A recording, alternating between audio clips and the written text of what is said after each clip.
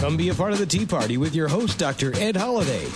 Hear the voices of liberty speaking all across America. Doc Holliday provides thought-provoking interviews and commentary about the issues and actions that are afflicting this country and what we need to do to get America back on track. Get fired up. Get inspired. Get on board Doc Holliday's Tea Party right now.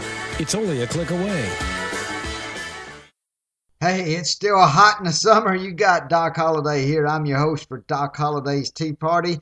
We got another great show. You're listening to us on webtalkradio.net. That's webtalkradio.net. I'm going to tell you about the show in just a moment. Don't go away.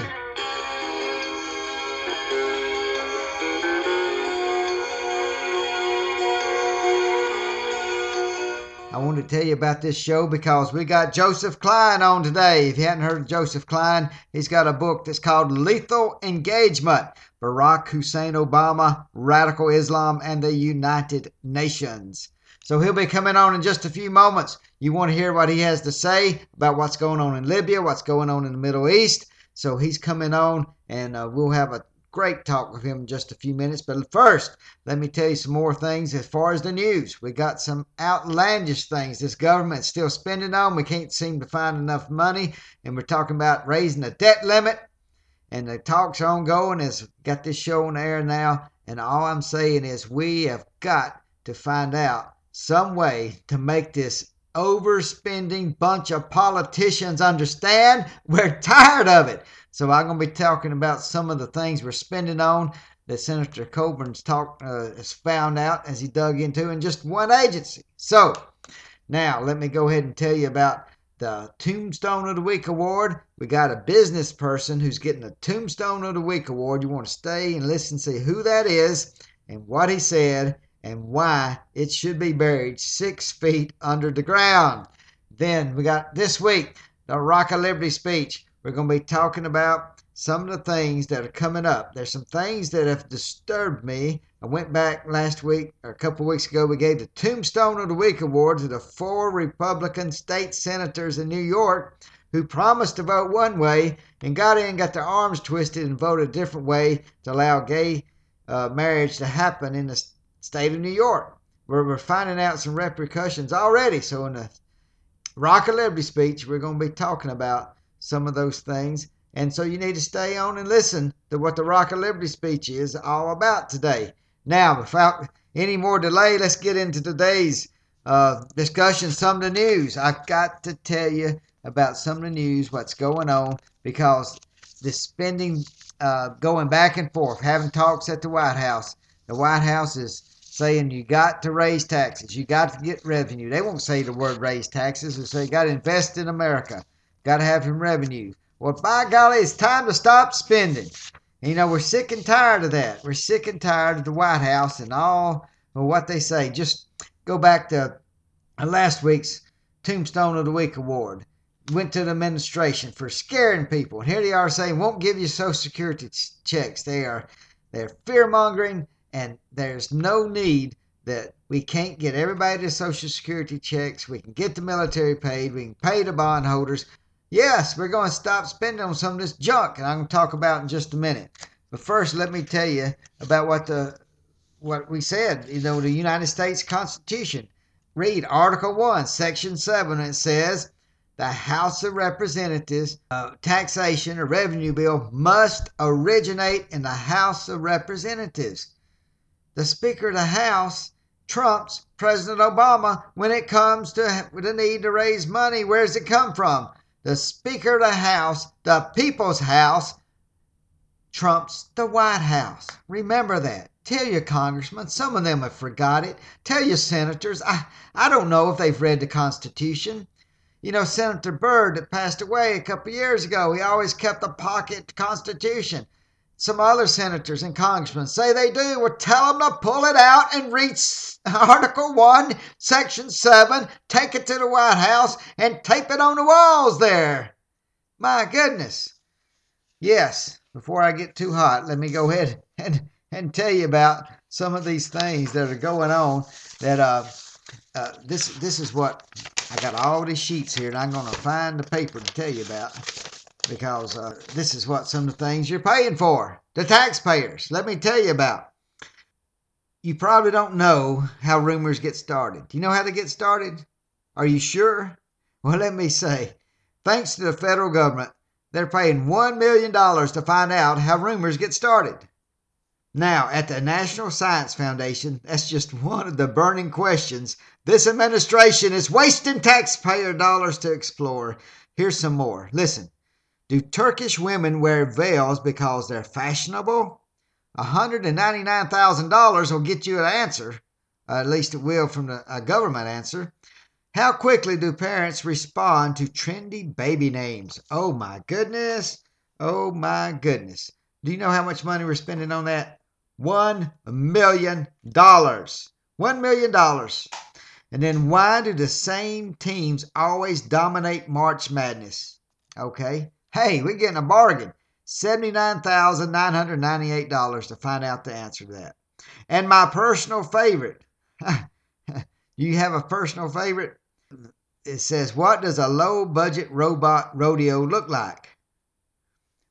We don't even know how much it all costs. But Senator Tom Coburn from Oklahoma, Republican, he's flushed out these, and he's found out more than 3 billion, not million, 3 billion of government-sponsored fluff, all in one agency. So you see why when we say don't raise the debt limit, we have got to get rid of this gunk that's gunking up the business of America, and that's going to lead us right into the Tombstone of the Week Award. Let me tell you about the Tombstone of the Week Award, because it goes to a person that you've heard of. He's a great CEO, some people say. Oh, just a fantastic CEO. You know, ever heard of General Electric? Where their CEO is a good friend of President Obama. He's on the White House economic team. For the Tombstone of the Week Award, listen to this. These comments were made by the chairman and CEO of GE, General Electric. He's also part of the Obama administration as far as economic advisor. And basically, this is what he said. He said, the people, quote, this is Jeffrey Immelt, quote, the people who are part of the business sector, the people in this room have got to stop complaining about government and get some action underway. There's no excuse today for lack of leadership. The truth is all we need to be a part of the solution. Well, unquote. Well, crying out loud. We got a fan of Obama telling the business community, it's your fault.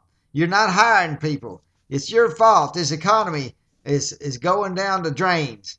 Well, somebody tell me, would somebody please tell him and all the business. I'm a small business owner, but you look at all the regulation that this president has put into place. Look at his EPA director, administrator, and what she has done. That is killing businesses.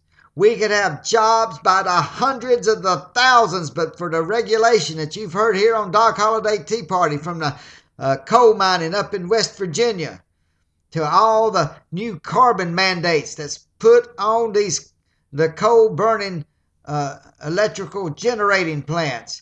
Your electricity bill is going up. Your energy bill is going up, not because of business, not because of big business, not because of companies. It's going up because of the regulations put on by this president and his administration. And we have this CEO from General Electric, a part of the Obama team, telling us and getting on to business and saying it's your fault. You need to be hired. I've said it here before. I'll say it again. Businesses hire when they know they can make more profit. And when you stack up regulations and you start building the mandates and this Obamacare, the health care plan, you put the screws to the business, and they're scared. They have uncertainty. They say, what can we expect 1 year down the road, 2 years down the road, 5 years down the road? How can they plan when you don't know? You fill us with uncertainty. We don't know about the tax rates. And that is the very reason the CEO of General Electric, Jeffrey Immelt, gets this week's Tombstone of the Week Award, because what his words were when he blamed everything on the businesses. They need to be buried 6 feet in the ground. We need to get an administration and people who know how to run a business and stop these regulations that are killing jobs. They're killing jobs. It makes me sick when I think of this administration. They talk about how many jobs are being created and saved. It's like some you think it's a revival team there saying we're saving jobs. Like we save souls and we're saving jobs. You don't save a job. You give a job, create a job, you make a job happen. You don't save jobs like you save a person's soul. Okay, Tombstone of the Week Award. That's this week. Now, we have got to get on with the interview with Joseph Klein. So hold on your horses, hold on your reins, hold on, and we're going to get Joseph Klein on the telephone right here. Joe, welcome to Doc Holliday's Tea Party. Well, thanks for having me, Doc.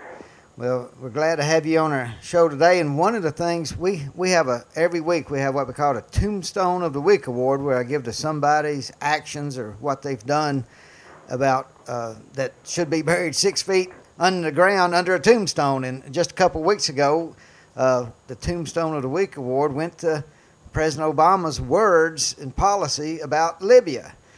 Can you tell me why America is fighting a war in Libya and Congress has given no authorization, no approval, not anything? I wish I could tell you that there was a sound rationale, but there isn't. Former Secretary of State Robert Gates even said that we have no strategic interest at stake in Libya. I think President Obama, in the words of one of his administration members, said that he was leading from behind. He's just doing it because the rest of the international community and the United Nations told him to do it. Well, we're going in the 4th month. Is that not right? The 4th month of this war? Yeah, we're past 3 months. We're way past the time when President Obama was supposed to get congressional authorization under the War Powers Resolution. And this former constitutional law professor who lectured us during the presidential campaign about the limits of presidential power in war making is thumbing his nose at Congress and the Constitution. Well, tell me about now, I'm just a common citizen. I'm not going to say I'm an expert in anything, but I do want to know when the President Obama says it's a non-hostile war. I mean, when you kill people, is that not hostility? Well, it reminds me when Bill Clinton a few years ago said it depends what the word is. I mean, this is just nonsense. And coming from a lawyer, from, again, a former constitutional law professor, he should be ashamed of himself. We're dropping bombs from our drones. We're flying armed sorties in support of NATO. And by the way, we are basically NATO. We pay most of the bills and provide logistics and everything. Our troops are in harm's way. They're getting combat pay for what they're doing, which they should, but they're certainly in harm's way. And the fact is, we're over the airspace of a foreign country that posed no threat at this time to the United States, and I think if we were on the receiving end of bombs dropped from the sky, we'd think that was a hostile act. Well, the other thing you just mentioned, that we are most of a NATO. Now, how is NATO fighting this war? And we're just being a little, and evidently the President Obama says we're not doing much as far as hostile activities. Now, if America was absolutely not into this, how much would NATO be able to fight the war? Well, apparently not too well, because if they're really doing all of the hard work, then why shouldn't we just get out and let them do it? I mean, we've got the surveillance capabilities, we've got the advanced technology, we've got the money, and we've got the best trained military in the world. And without any of that, the rest of NATO is pretty much worthless. Well, you say worthless. I know the French are flying, the British are flying, so I can't let you say worthless. But what do you mean by that? Well, first of all, I mean, just don't forget who bailed the French out in World War I and World War II. Well, the French and the French, left, really retreated initially in Vietnam, as unfortunately we did years later, but they created the mess. I don't think the French are really known for their military prowess. The British, that's somewhat of a different story. But what I mean by worthless is that without U.S. financial resources, our technology, and our advanced military training, the rest of NATO wouldn't be very effective. Well, I think what you're saying too is if we did not have, the aircraft, the ships and everything, and the surveillance in the area, then the NATO wouldn't be able to operate much. No, I mean, look, they are with us, the rest of NATO, in Afghanistan. I'm not diminishing the bravery of their soldiers and the sacrifices they have made, but the United States in Afghanistan and Iraq and just about everywhere else where we've been engaged, we do the lion's share. We sacrifice the lion's share in blood and money, and recall that that's what Secretary of Defense Robert Gates was saying in the last days of his tenure. He scolded NATO for essentially being ineffective. And not putting up their end of the financial end. Isn't that correct? That's correct. That's correct. They're free riding on the backs of the American taxpayers and our soldiers. Well, getting back to the Libya operation as it exists, now the way I understood it, from what has come out in news reports, the Pentagon lawyers pretty much said this was Libya conflict was under the War Powers Act, but how did President Obama decide that it was not under the War Powers Act? Well, Obama, of course, is a Harvard trained lawyer, so and as I mentioned, he did teach constitutional law, I believe, at the University of Chicago, so he fancies himself as probably the best lawyer in his own administration. And let me and tell he found a couple of lawyers, I think in the White House Counsel and I think at the State Department, that backed the absurd view that we're not engaged in hostilities. And as you mentioned, he just ignored the advice of the Justice Department lawyer and the Defense Department lawyers who, were telling the truth. And we are engaged in And Joe, I was going to tell my listeners, now you said that, of course, President Obama's Harvard-trained law attorney, and so are you. Is that not right? Well, that's right. That's right. And I actually studied constitutional law under former late special prosecutor Archibald Cox of Watergate fame. I think I could say, based on my own study of the Constitution, the War Powers Resolution, and just common sense, that President Obama is completely wrong, and I think he knows in his heart he's wrong in trying to deny that we are engaged in supporting hostilities, if not outright involved in them, as we drop bombs from our drones over the airspace of Libya. Well, Joe, let me ask you this. Now, I know when President Bush was in Iraq and Afghanistan and directing forces as commander-in-chief, there was like a unnerving war from the far left that could not let it go, protesting.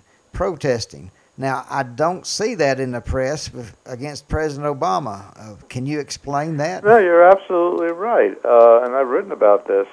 This is a double standard. Of course, we see a lot of examples of a double standard on the left. During the Bush administration, President, or then Senator Barack Obama, and the Democratic establishment in Congress and in the mainstream press went after Bush viciously, calling him everything from a war criminal to an imperialist president who was violating the Constitution and international law and human rights. And let's not forget, Bush actually did get congressional authorization. Yeah, that was a big difference. Iraq. You're right. And before we went into Afghanistan, he followed the Constitution and the War Powers Resolution. And initially, a lot of the Democratic leaders in the Senate and the House voted for the authorization. But then when they saw it was becoming politically unpopular and they were trying to use to their partisan advantage some of the initial bumps in the road we had in Iraq, they went after Bush viciously. And I frankly think, and this may sound strong, but I think in a sense they went so far in terms of delegitimizing what we were doing that they were betraying their country and betraying our military who were on the front lines there. But what do you mean by betraying? Well, it's one thing to have honest disagreements and dissent. Right. It's another thing to call your commander-in-chief during wartime a liar, a killer, violator of international law and human rights, and go after him in a personal way and effectively undermine the legitimacy of America's position in the war. George Bush may have been wrong ultimately about whether there were weapons of mass destruction in Iraq, but he believed, like everyone at the time, Democrat as well as Republicans, and most of the intelligence services around the world, that there were weapons of mass destruction, and we could not take that chance after 9/11. Well, I agree with you on that, and I want to move on.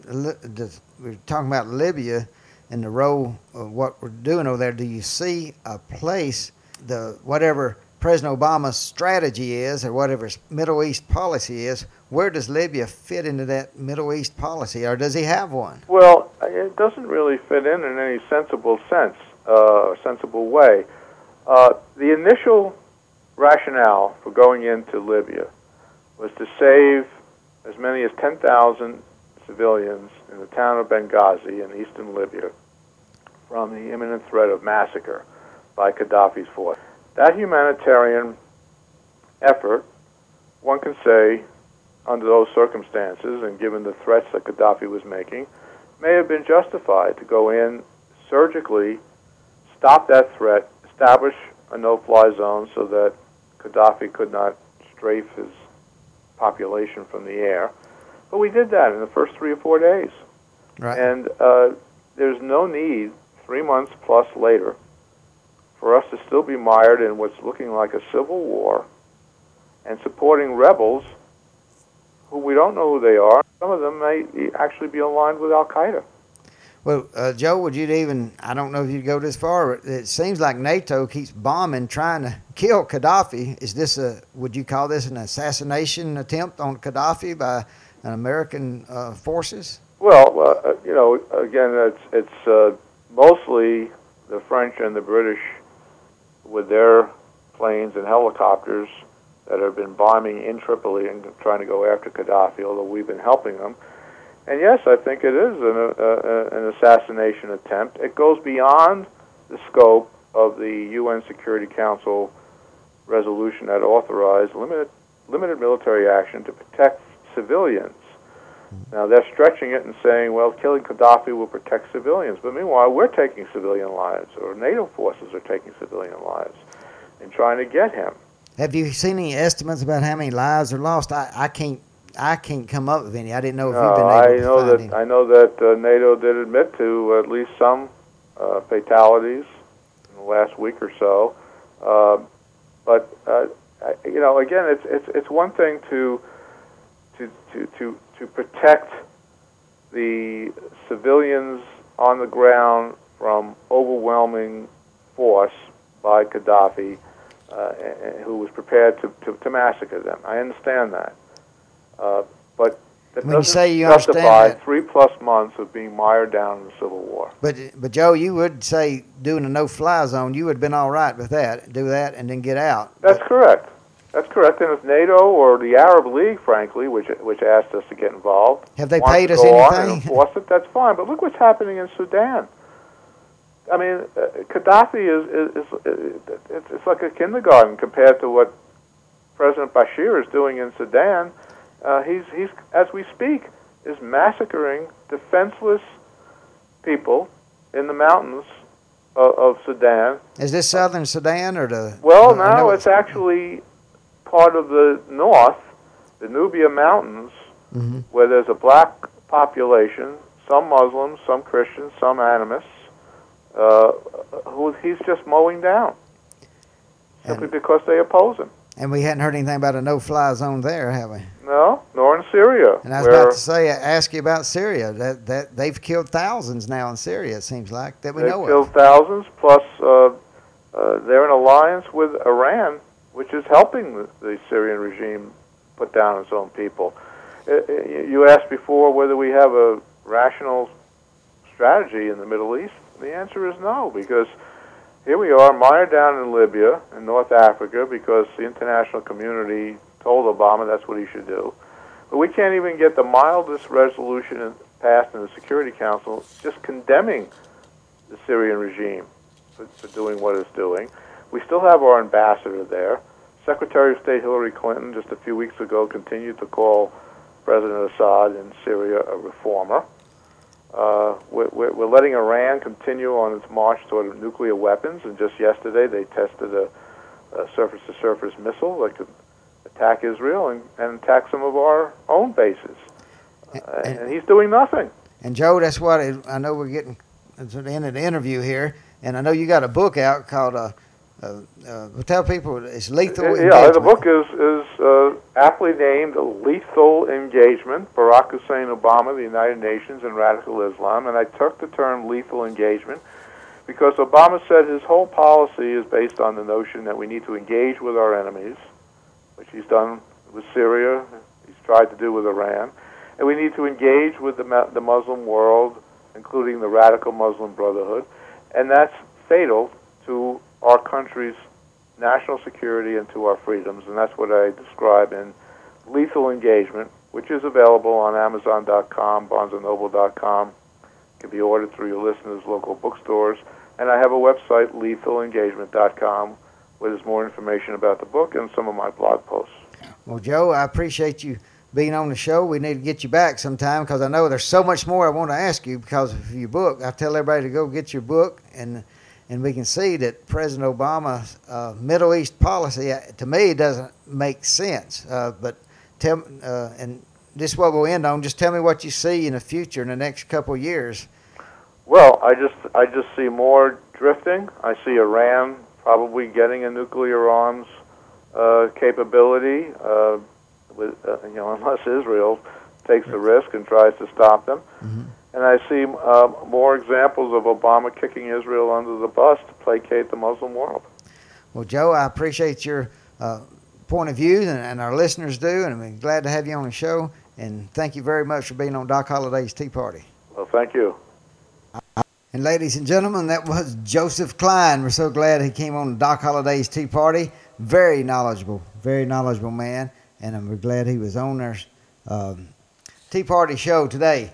And you can remember he wrote the book called Lethal Engagement, Barack Hussein Obama, Radical Islam, and the United Nations. So pick up his book. Go, like he said, Amazon. Go Joseph Klein. Check out that book on Amazon or bookstores generally anywhere. So let me go ahead and tell you about the Rock of Liberty speech. Let me tell you a little bit what we got going on. This Rock of Liberty speech, it goes back to what I said a couple weeks ago. We had a Tombstone of the Week award given to 4 state senators in the state of New York, 4 Republicans. You can go back and listen to it. Tea Party Review magazine, and they look at their Tombstone of the Week awards lined up there. And I remind those who don't have a subscription yet to the Tea Party Review magazine, go to my banner and click on and get you a subscription. Best new magazine in the country today, guarantee you. Now, let me go ahead and tell you some about this Rock of Liberty speech and what concerns me. After we gave the Tombstone of the Week award, I've been keeping up with some things, and now the news item came out a week or so ago about New York town clerk quits over gay marriage license. They got somebody losing a job. They had religious reasons why they didn't want to sign a marriage certificate for a man to marry a man or a woman to marry a woman. So they quit. Now, what does that mean to you? You say, oh, well, what does it mean to you? Well, it's starting to concern me now. There's a man named Frank Turek that had a wonderful job, did things, but in his off time, he was a Christian counselor, debater, talked about his views, but nothing to do with what he did at his business. But he was fired by Cisco because he said some things that made the homosexual activist very upset, because what he was saying, he felt what he believed, but somebody doesn't like somebody else's freedom of speech, so they complained, and Cisco fired him. And I'm thinking, people are losing their jobs. What's the Tea Party all about? It's about our freedoms. We're losing freedoms. If you can't say what you want to say, I'm for freedom of speech, but if you get up in freedom of speech and say what you want to say, and you lose your job, you get fired, somebody's losing the rights. And it's happening more and more. And so that concerns me when all of a sudden the state of New York says we're going to have gay marriage. And it got about because some Republicans turned into Benedict Arnolds. They campaigned one way, that they were for one man and one woman marriage, and then they turned around and absolutely stabbed their constituents in the back. I hope they get defeated. I hope they get thrown out, because anytime you stand up and you tell people you're going to vote one way and you do another, you should be kicked out of office. Please, this is what the Tea Party's about, but it does concern me. And that's why in this Rock of Liberty speech, I was just telling you about that. There's another thing. Everybody thought, oh, well, if two people love each other, they ought to get married. Well, how far does that go? Now we got out west in Utah, there's a clan that's suing to, well, let me just tell you, there's traditional marriage activists or gay rights activists who don't want to see the debate about same-sex marriage drag down the slippery slope when they're trying to build on momentum from New York. You know, who's more angry about what's going on in Utah? Because they're challenging the constitutionality of Utah's polygamy law. A man and a man won't get married. Why can't a man and a woman and a woman and a woman and a woman and a woman? Well, now, is it constitutional to say they can't get married? Or then they're saying the lawsuit's not about getting married. They don't want to get married. They just don't want to be thrown in jail for living in polygamy. So it has opened up a Pandora's box. America, which way we're going? Well, I'll tell you what I'm going to do. Next week's show, we're going to get on Dr. Michael Brown. He's worked with the homosexual community for many years. He knows many folks in it. He's not a proponent of gay rights. In fact, he's a proponent of people loving each other and being able to find some way without changing the marriage laws.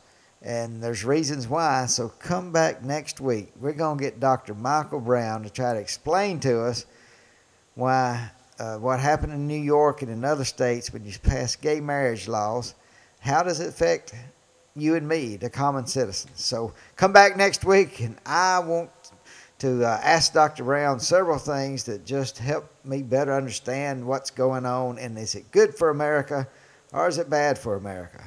Or will it not matter at all? Let's ask Dr. Brown next week. So come back to Doc Holliday's Tea Party. I am watching what's going on with the debt limit. And you listen here.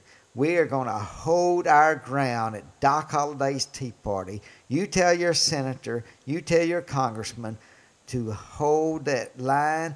Don't raise that debt limit. If they don't find some way to cut spending and not raise taxes, don't do it.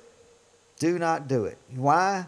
Because we won't go into default unless we have an idiot, an absolute idiot, handing out the checks. I know what you're thinking. I'm thinking the same thing. But surely, for the sake of our children and our grandparents and all the elderly, we don't have an idiot that will hand out the checks.